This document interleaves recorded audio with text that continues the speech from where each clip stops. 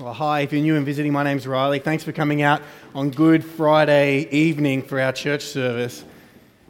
It's one of the unique services we get to do in a year because normally we meet in the morning, and so it's kind of fun to be out late at night.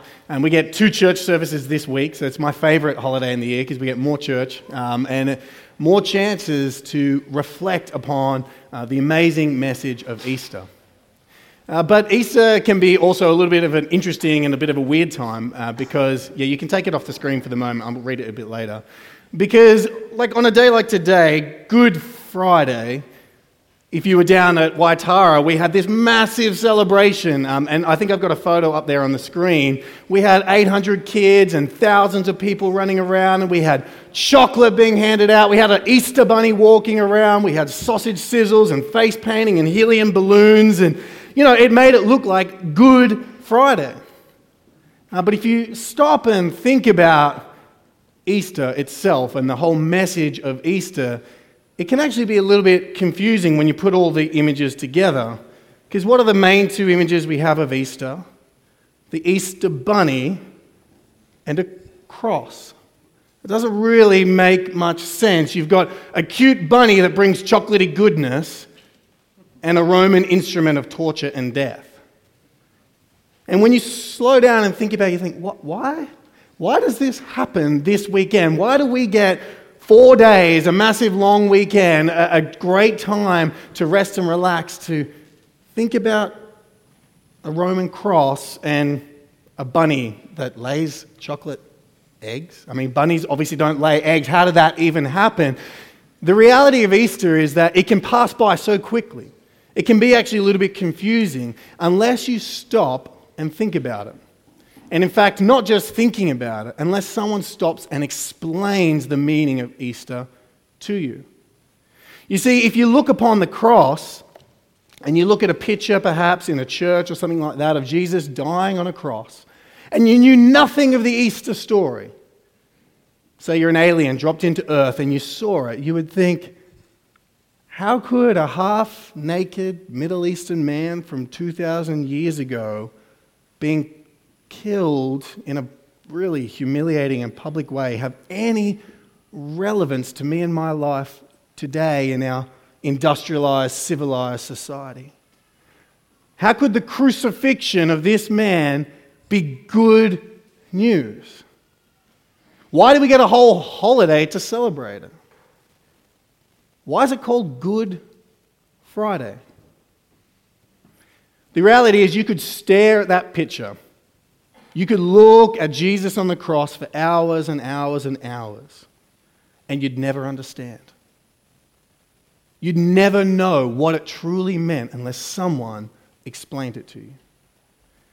And that's why we're here tonight, because God's Word is the explanation of what happened. We're going to read tonight an explanation from one of the writers of the Bible called Matthew, and he's going to explain to us what happened on Good Friday and why it's good. You see, when Jesus died upon that cross 2,000 years ago, people were very confused. People didn't really know what was happening. You wouldn't be able to figure it out. It's too confusing for the natural mind. And upon the cross, Jesus actually cried out 7 last words. Our final words are some of, you could imagine, the most important words you say. And Jesus cried 7 last things from the cross. Things like, "It is finished. Father, forgive them, for they know not what they're doing." But Matthew, in the Gospel of Matthew, he only records 1 cry from the cross. You see, Matthew is painting a picture. He's telling the story of Easter, being selective, and he only chooses 1 cry because he wants to focus in on 1 message for Easter. And it's the paradoxical message as to why Easter is Good Friday. Let's read the cry, the 1 cry that Matthew highlights in on that Jesus yelled from the cross. We've already heard it read this evening. Verse 45 in Matthew chapter 27. Now, From the 6th hour there was darkness over all the land.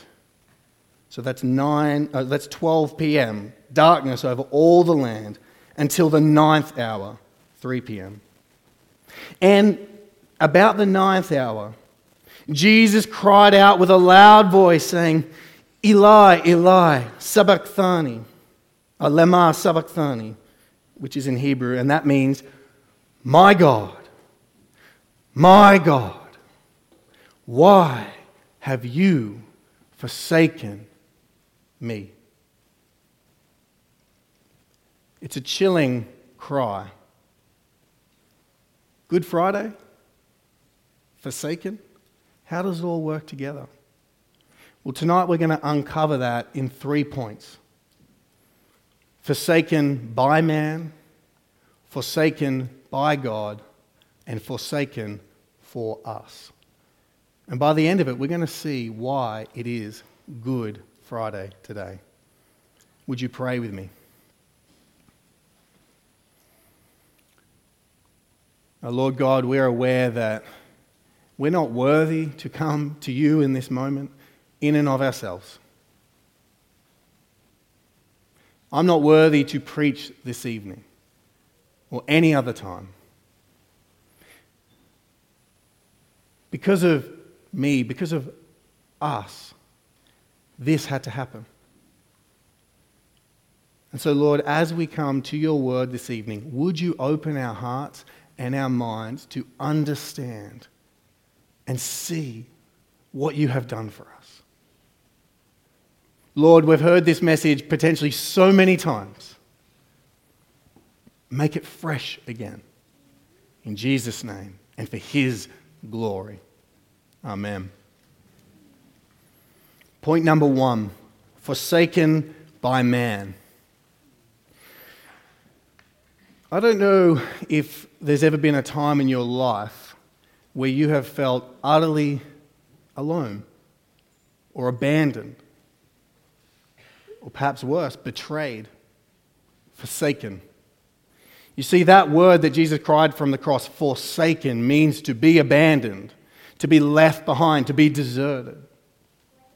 I don't know if you've ever experienced a time when you felt that low, dark point. To understand how Jesus got there, we're going to retell the Easter story so that we can enter back into the narrative. And as we retell the events leading up to that 9th hour, 6th hour, we're going to see how Jesus was forsaken by everyone. You've heard this story many times, but as we go, I want you to place yourself in those dusty streets 2,000 years ago. You see, Jesus was born those 2,000 years ago with a bright array of angels, a star at night. We know the Christmas story well. And then for basically 27 to 30 years, he lived in obscurity until he was launched into public ministry, being baptized by John the Baptist. He went off, was tempted in the desert for 40 days and 40 nights, and then began teaching, preaching, and healing for 3 years. Wherever Jesus went, the crowds came. People came to get healed from blindness and deafness and from all types of injury. And people came to get healed of their sin. They realized that this man was not just good, but he was God. But not everyone thought that about Jesus. Many people thought that he was actually a heretic. Many people thought that he was there to stir up trouble. And so over these 3 years, the crowds come and the adversaries come, and it's a confusing time in Israel's history. And then we zoom back into 1 week before Good Friday, Palm Sunday. And on that Sunday, we see an incredible scene. You see, what happens on Palm Sunday is that Jesus is finally heading to Jerusalem. He has said for 3 years, I'm heading to Jerusalem, and there something's going to happen. And he makes his way onto Jerusalem on the back of a donkey. And as he goes in, it's a really peculiar story because the people are somewhat waiting for him. They've heard of this Jesus character, and they think the king of Israel is coming to renew the land. And so they lay their cloaks out before him. And in Matthew, he says this is what the crowds cry out, just 1 week before Easter. Hosanna to the Son of David. Blessed is he who comes in the name of the Lord. Hosanna in the highest. And when he, that is Jesus, entered Jerusalem, the whole city was stirred up, saying, who is this? Jesus then, for the next couple of days, enters Jerusalem and engages in some pretty interesting teaching that gets people riled up. He even goes to the temple and clears out the temple. He knocks over tables and drives out livestock because the temple had become this marketplace. And in that time, some people were drawn to him, but some people were definitely drawn away from him. Men started to conspire against him. In Matthew chapter 26, we read that the chief priests and the Sadducees actually conspired that now, secretly, they were going to kill him. Enough was enough. Time to get rid of this man, this troublemaker. But how are they going to do it? Because the crowds loved him. Along comes Judas. See, Judas was one of Jesus' close friends, one of the 12 disciples. Yet something had happened to Judas. Judas had overcome with greed. And so Judas comes to the chief priests and the scribes and says, I can give you Jesus. Judas uses his privileged position as on the inner circle. He knows where Jesus is going. He knows what Jesus is doing. And he says, I'll hand him over to you. And they pay him 30 pieces of silver. And the plan sets into motion for Good Friday. 2 days after this happens, Jesus has taken his disciples into the upper room, what we know of as the Last Supper. And again, it's another confusing scene. There's no servant there to wash their feet, and so Jesus, the master, the teacher, gets down with a towel and starts washing his own disciples' feet, including Judas. And then Jesus performs this interesting ritual. He takes some bread and he says, take, eat. This is my body. And verse 27 of Matthew 26 says this, and he took a cup, and when he'd given thanks, he gave it to them, saying, drink of it, all of you, for this is my blood of the covenant, which is poured out for many for the forgiveness of sins. The disciples, they don't really understand what's happening. They're thinking along with the crowds, here comes the king. He's the king. He just came in on the donkey with everyone with the hosanna and the palm leaves and the clothes on the ground. And here he is saying, this is my body and this is my blood. Jesus takes them from the upper room. He knows what's about to happen. And he takes them to the garden. And in the garden, he says to them, you're gonna betray me. You're going to leave me. And Peter, one of the bold disciples, stands up and says, I will never betray you. And Jesus says, 3 times you will deny me before the rooster crows. And he gathers a couple of his disciples. He goes into the inner garden and he begins to pray. Many times in Jesus' life he prayed. Many times he would go to the desolate place to pray on his own because he loves God. God the Son loves God the Father, but this time his prayer is different. I'm going to read it in Matthew chapter 26. Then Jesus went with them to a place called Gethsemane, and he said to his disciples, sit here while I go over there and pray. And taking with him Peter and the 2 sons of Zebedee, he began to be sorrowful and troubled. Then he said to them, my soul is very sorrowful, even to death. Remain here and watch with me. And going a little farther, he fell on his face and prayed, saying, my Father, if it be possible, let this cup pass from me. Nevertheless, not as I will, but as you will. You see, Jesus is using a figurative expression, this cup. The cup in the Old Testament signified God's anger, God's wrath and hatred against sin and injustice. You know that feeling when you see something wrong or you hear of something that is just wrong happening in the world and you feel that righteous anger. This shouldn't be. Well, the cup represents God's righteous anger that has been built up over millennia for all of human sin. And Jesus in the garden is bent over, hunched over. He's staring into the cup. He's aware that in this cup that he will have to drink is the anger and wrath of God. And he staggers. 3 times he prays, "Take this cup from me, yet not my will, but yours," he said. And each time he prays and goes back to the disciples, what have they done? They're asleep. He says, "Could you not wait? Could you not watch 1 hour?" And then the final time he prays, he goes back to them, arises and says, "The time is fulfilled." And Matthew 26, verse 47 explains the next part. While he was still speaking, Judas came, one of the 12, and with him a great crowd with swords and clubs from the chief priests and the elders of the people. So this is the religious elite, the guys who work in the temple. It'd be like myself, Brendan, Patrick, and Dave conspiring to kill Jesus. The leaders. They send soldiers with Judas. Verse 48. Now the betrayer had given them a sign saying, "The one I will kiss is the man, seize him." And he came up to Jesus at once and said, "Greetings, Rabbi." And he kissed him.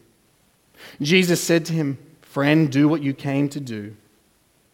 Then they came up and laid hands on Jesus and seized him. And then verse 56. All this was taking place that the scriptures of the prophets might be fulfilled. Then all the disciples left him and fled. After this, Jesus is taken and interrogated by these religious leaders, by the men. They're trying to find a way to put him to death. They can't just do it. They need a reason. Pilate, the Roman governor of the town, of the city, is the one that can put people to death. They can't do it. So they need a reason, but they need to find a reason in the Bible for putting God to death. And they're finding it really difficult, as you could imagine. And this is how the scene plays out. Then those who had seized Jesus led him to Caiaphas, the high priest. So that's the top dog, where the scribes and the elders had gathered, and Peter was following with him at a distance as far as the courtyard of the high priest. And going inside, he sat down with the guards to see the end. Now, the chief priests and the whole council were seeking false testimony against Jesus that they might put him to death. But they found none. Though many false witnesses came forward, at last 2 came forward and said, "This man said, I'm able to destroy the temple of God and to rebuild it in 3 days." And the high priest stood up and said, "Have you no answer to make? What is it that these men testify against you?" But Jesus remained silent. And the high priest said to him, "I adjure you by the living God, tell us if you are the Christ, the Son of God." And Jesus said to him, "You have said so. But I tell you, from now on you will see the Son of Man seated at the right hand of power and coming on the clouds of heaven." Then the high priest tore his robes and said, "He has uttered blasphemy. What further witnesses do we need? You have now heard his blasphemy. What is your judgment?" They answered, "He deserves death." Then they spit in his face and struck him, and some slapped him, saying, "Prophesy to us, you Christ. Who is it that struck you?" Imagine this scene. These leaders stealing Jesus in the night with a secret trial, while his hands are bound and his eyes blindfolded, and they strike him, spit on his face, sentence him to death. And meanwhile, Jesus' closest friend, most likely, or second closest, Peter's out in the courtyard denying that he even knows Jesus exists. It's all such a dark and horrendous scene. Good Friday. It's not sounding too good. They take Jesus to Pilate, and Pilate can't really find a reason why he should put him to death. But Pilate's becoming a little bit afraid because the religious leaders are starting to stir the crowd. It's now Friday morning, and the crowd is getting stirred up by these religious leaders, and he's worried that there's going to be a riot in the city. He's worried that the stability of Jerusalem is going to be crushed because of this weird healer man. And so Pilate calls to the crowd. They've gathered now. This is Friday morning. Crowd in the court. Matthew 27:15 says this. Now, at the feast, the governor was accustomed to release for the crowd any one prisoner whom they wanted. And they had then a notorious prisoner called Barabbas. So when they had gathered, Pilate said to them, "Who do you want me to release for you? Barabbas or Jesus, who is called Christ?" For he knew that it was out of envy that they delivered him up. Now the chief priests and the elders persuaded the crowd to ask for Barabbas and destroy Jesus. The governor again said to them, "Which of the two do you want me to release for you?" And they said, "Barabbas." Pilate said to them, "Then what shall I do with Jesus, who is called Christ?" And they all said, "Let him be crucified." And Pilate said to them, "Why? What evil has he done?" But they shouted all the more, "Let him be crucified." So when Pilate saw that he was gaining nothing, but rather that a riot was beginning, he took water and washed his hands before the crowd, saying, "I'm innocent of this man's blood. See to it yourselves." And all the people answered, "His blood be on us and on our children." Then he released for them Barabbas, and having scourged Jesus, delivered him to be crucified.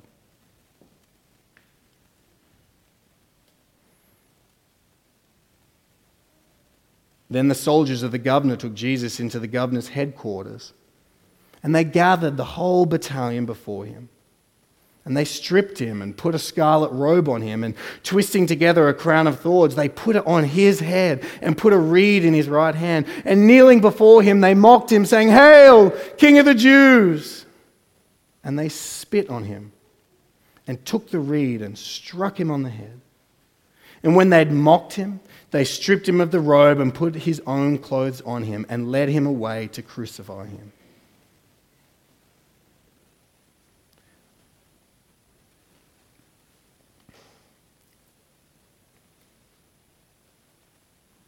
Matthew 27:32. As they went out, they found a man of Cyrene, Simon by name. They compelled this man to carry his cross. And when they came to a place called Golgotha, which means place of a skull, they offered him wine to drink mixed with gall. But when he tasted it, he would not drink it.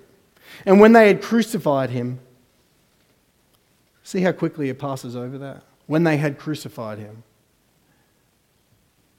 They don't go into much detail, but you may have seen the pictures. It's a bit of a process with nails and limbs stretched out. When they had crucified him, they divided his garments among them by casting lots. Then they sat down and kept watch over him there. And over his head they put the charge against him, which read, "This is Jesus, the King of the Jews." Then two robbers were crucified with him, one on the right and one on the left. And those who passed by derided him, wagging their heads and saying, "You who would destroy the temple and rebuild it in 3 days, save yourself if you're the Son of God. Come down from the cross." So also the chief priests who were with the scribes and the elders mocked him, saying, "He saved others. He cannot save himself. He is the King of Israel. Let him come down now from the cross and we will believe in him. He trusts in God. Let God deliver him now if he desires him. For he said, 'I am the Son of God.'" And the robbers who were crucified with him, the two thieves next to him, also reviled him in the same way. This is the story and the picture of Good Friday. Jesus now naked, brutalized and tortured, completely shamed. For 3 hours he hangs in broad daylight in front of all to see, pinned up, forsaken by man.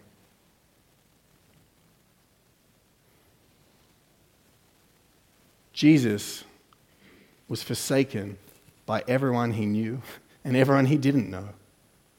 They all desert him, from the highest in the land, Pilate, to the lowest criminal on the cross next to him. From those furthest away from him that he'd never met to those closest to him like Peter and Judas. We need to be able to see all of this to kind of get the picture into frame.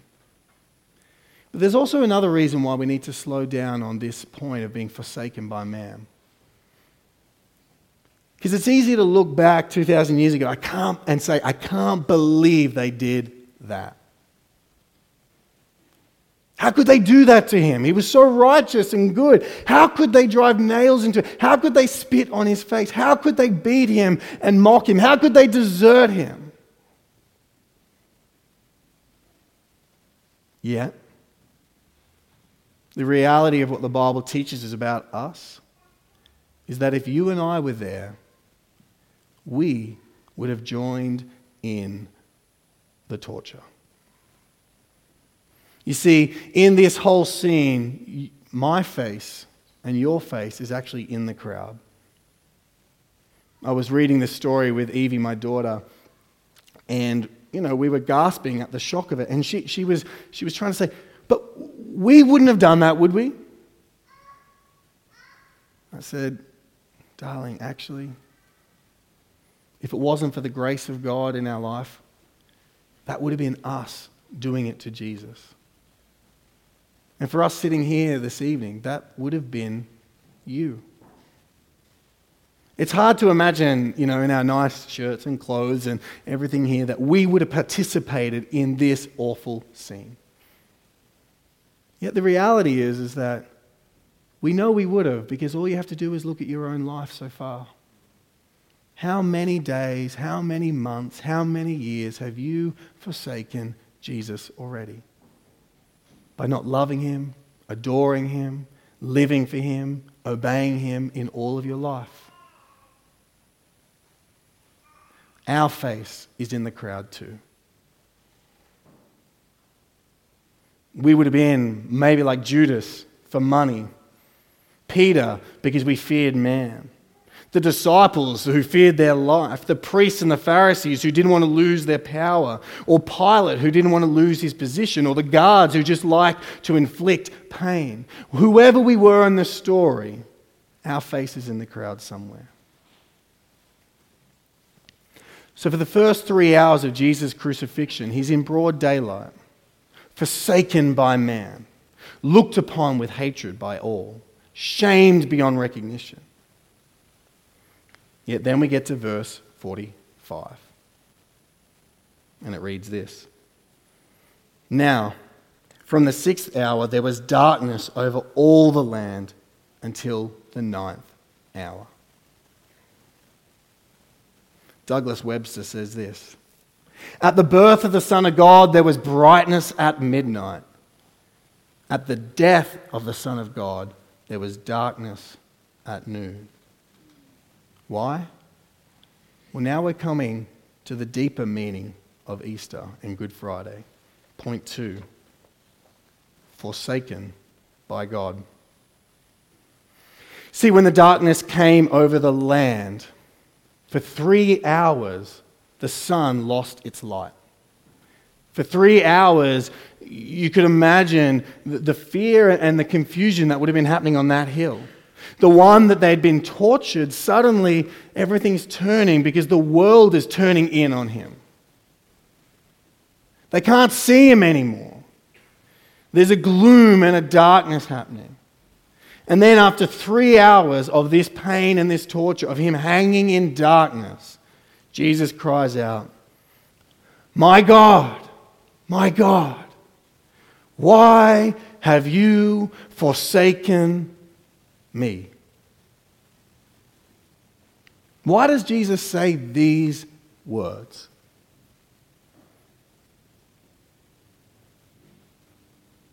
It'd be tempting to think, and it would be obvious from everything we just read, that it was the shame, the pain, the embarrassment, the abandonment by friends.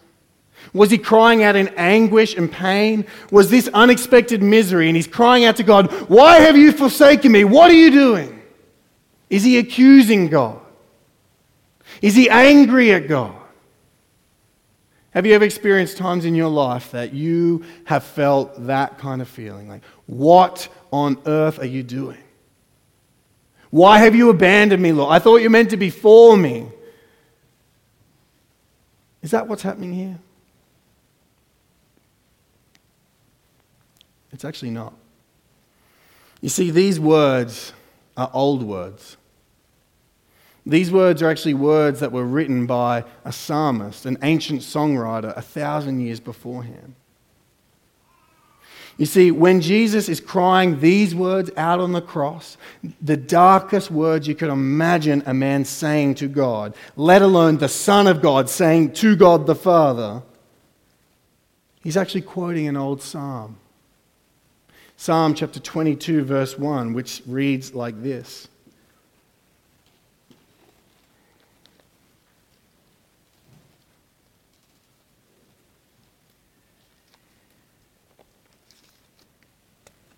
Oh, I keep losing my glasses.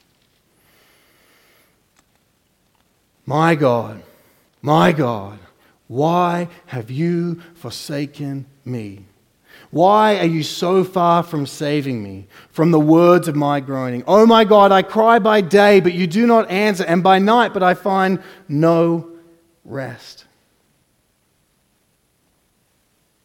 You see, if you read through the rest of this psalm, you'll see that this psalm only makes sense in light of all that's already happened. And it only makes sense that Jesus would quote these words because this whole song was written actually about him. If you read through the rest of the psalm, if you look at verses 6 through 8, it says this, I'm a worm and not a man, scorned by mankind and despised by the people. All who see me mock me. They make mouths at me. They wag their heads. He trusts in the Lord. Let him deliver him. Let him rescue, for he delights in him. Isn't that exactly what was already said to him? Verses 12 through 18, many bulls encompass me. Strong bulls of Bashan surround me. They open wide their mouths at me like a ravening and roaring lion. I am poured out like water, and all my bones are out of joint. My heart is like wax. It's melted within my breast. My strength is dried up like a potsherd, and my tongue sticks to my jaws. You lay me in the dust of death. For dogs encompass me.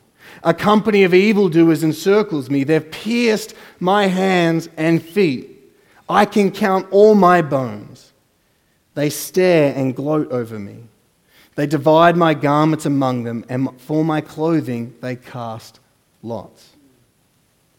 You see, all these things have been fulfilled in all the ways that Jesus was forsaken by man that we saw. They were all fulfilled according to this song that was written 1,000 years beforehand. From 9 a.m. to 12 p.m. in broad daylight, he was forsaken by man. But now we come back to verse 1, and the lights go off on the world. And he cries this cry because now he's been not only forsaken by man, he's been forsaken by God. You see, the key is in the darkness. At noon, the darkness comes. And in the Bible, darkness represents judgment. In the Bible, darkness represents God's judgment coming over people. It represents death. It represents the absence of God. And so when the world goes dark at 12 p.m., that's an indication that God is withdrawing himself from his Son. It's an indication that God is actually abandoning his Son. And after 3 hours of this abandonment, Jesus then makes this cry, my God, why have you forsaken me? It's not a question. He's making a statement. You have forsaken me. He's quoting this psalm to show this was no accident. Jesus is not crying out from the cross because he's like, I don't know what's happening. He's saying, I know exactly what's happening. This was the plan. Every single detail has been fulfilled for this to take place. You see, in this moment, in the darkness, this is what is happening. All of the sin of the world is being placed on him. And all of God's hatred and anger for that sin, for all who would be saved, is being placed on him. And so the world loses its light. Jesus is hanging on the cross, experiencing hell. Imagine that. All the sin of the world. Galatians chapter 5 is a good list of a bunch of sins. It says this, the works of the flesh are evident. This is all that was placed on Jesus. Sexual immorality, impurity, sensuality, idolatry, sorcery, enmity, strife, jealousy, fits of anger, rivalries, dissensions, divisions, envy, drunkenness, orgies, and things like these.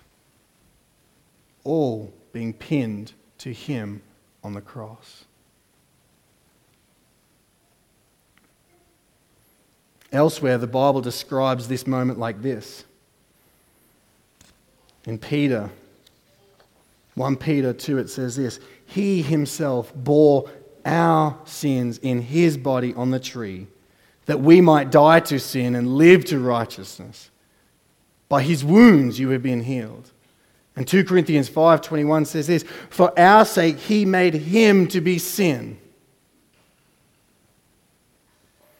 John Stott says it like this, our sins blotted out the sunshine of his Father's face. On the cross, in this dark moment, he's drinking the cup that he feared in Gethsemane. All our brokenness, our depravity, from the slightest infringement to the most disgusting of our perversities, he drinks it all and in full. And the light of the world goes out. You see, Jesus had always had perfect intimacy with God. He is God. He's perfect and sinless, righteous and holy. He's so unlike us. He's so unlike me. He's so unlike you. He's never, ever sinned.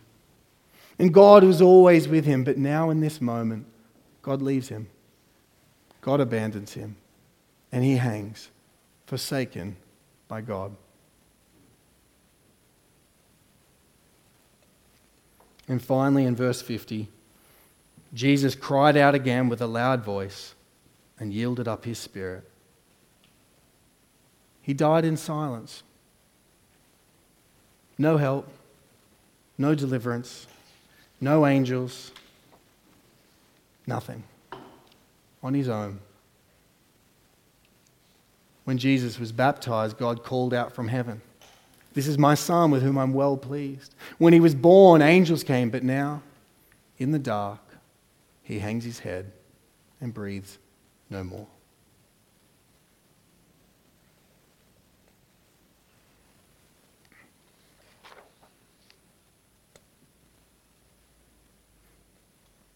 See, all the physical pain of crucifixion pales in comparison to the spiritual anguish he experienced on the cross for your sin and my sin. On the cross, Jesus Christ is forsaken by God. So why is Good Friday good? Well, now we arrive at the whole point of the message. Once we see the bleakness and darkness of sin, the beauty and the glory of grace can become even greater. Here's the point of Easter in a sentence from this passage. Jesus was forsaken by God for us so that we might be accepted. Jesus was forsaken by God, abandoned by God, for me, for you, so that you can be accepted by him. You see, Jesus did not die for sin in general, but for the particular sins of all who would follow him. He died for us, for the people sitting next to you in the room. Their actual record of sin was pinned against Jesus on the cross. Your actual record of sin, all the sins that people have seen and haven't seen, are on him on the cross. And God hates that sin so much that he turns his face away from his beloved Son so that one day he can turn his face toward you and say, "Well done, good and faithful servant, enter into my joy." He was forsaken that you might be forgiven. He was abandoned that you might be accepted. For my particular sins and your particular actual sins that you've committed. Let's read those verses again in Peter and 2 Corinthians. This is the gospel. This is Easter. This is Good Friday. He himself, Jesus Christ, bore our sins in his body on the tree that we might die to sin and live to righteousness. Friends, by his wounds you have been healed. Only because he was forsaken can you be forgiven. Only because the Father turned his face away and poured all of his anger upon his Son can you be healed. One hymn writer puts it like this. I can't do much better than quote this. May you experience just this, the beauty of these words, and understand this. This is the reality for you if you trust in Christ. How deep the Father's love for us. How vast beyond all measure, that he should give his only Son to make a wretch his treasure. How great the pain of searing loss. The Father turns his face away.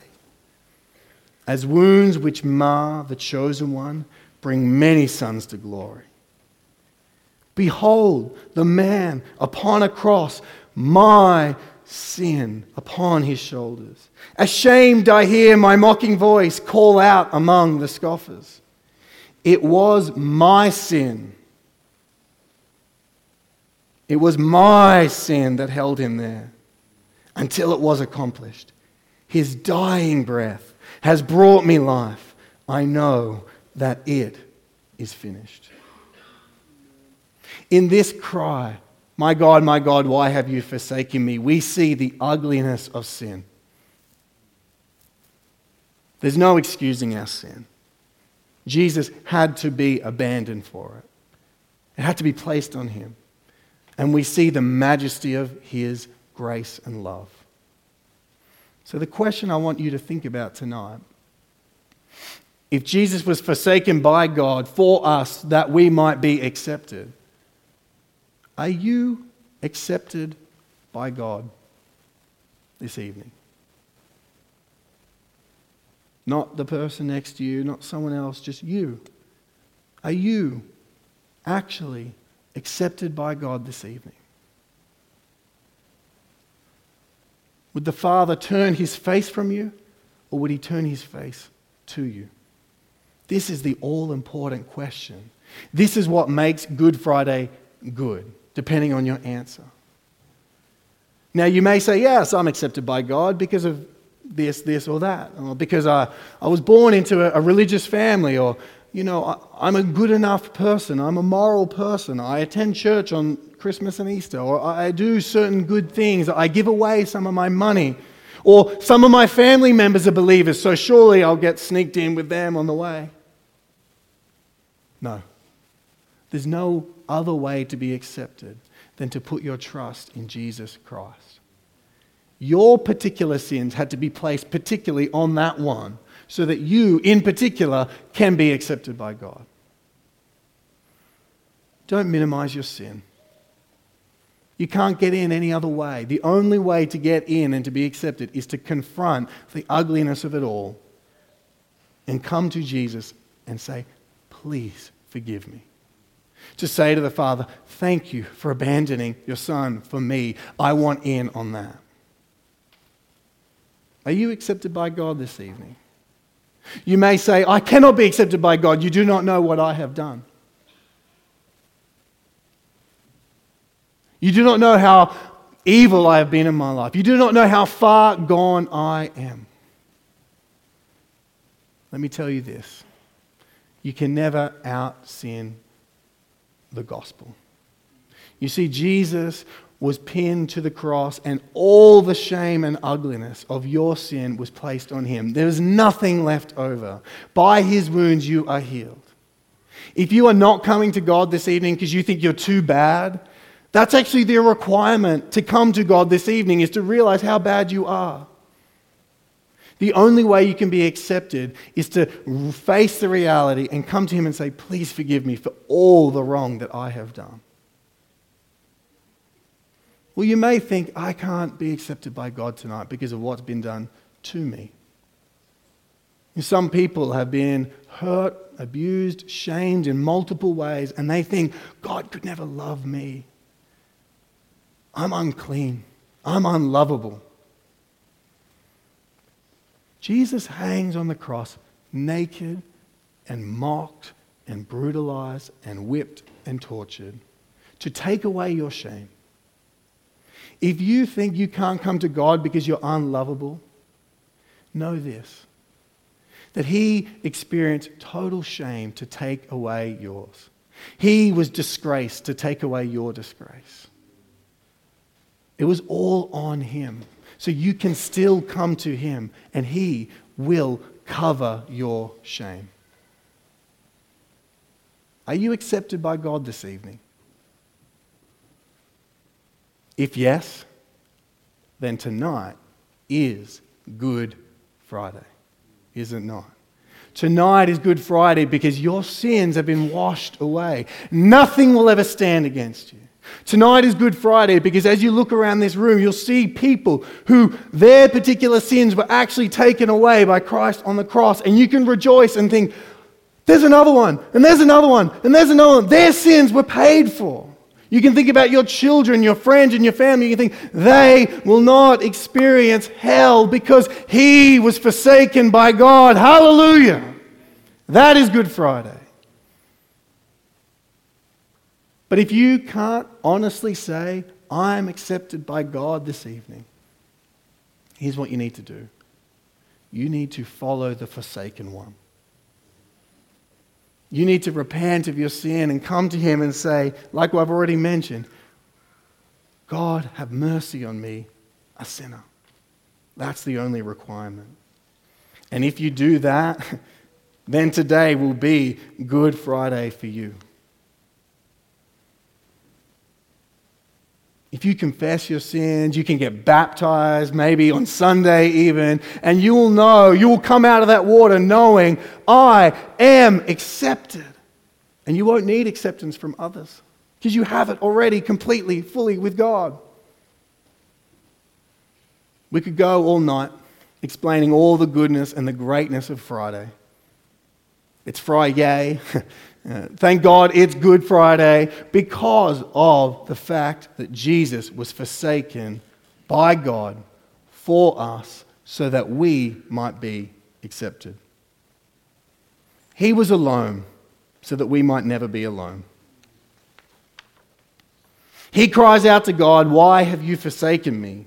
So that you and I will never have to make a similar cry. He was cut off from the Father so that we can boldly say, nothing shall separate us from the love of God in Christ Jesus. He was forsaken so that we might be forgiven. He was abandoned that we might be accepted. My friends, are you particularly accepted by God this evening? If you are, rejoice with everything that is in you. And if you're not, may I request that you spend significant time considering, is this true? Because if it is, There is no better news in all the earth, and there will be no better Friday in all of your life than if you put your faith and trust in Jesus Christ this evening. Would you pray with me?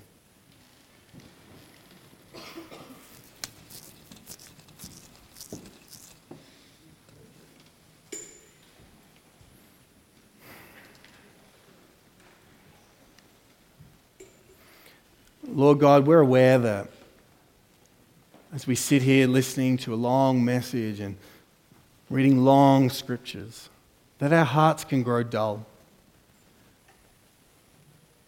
Lord, would you again refresh us with this reality, this incredible good news?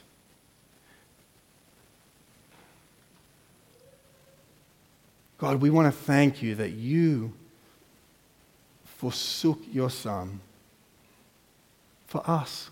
Who are we that you would do it for us, Lord? But thank you that you have, so that we might be accepted.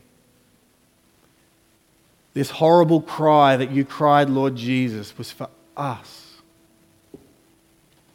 Lord, would you fill us with joy and peace and hope? Would you rid us of our shame? Would you rid us of our fear? Would you rid us of our guilt? And would you renew our minds to enjoy you again this Easter? In Jesus' name, amen.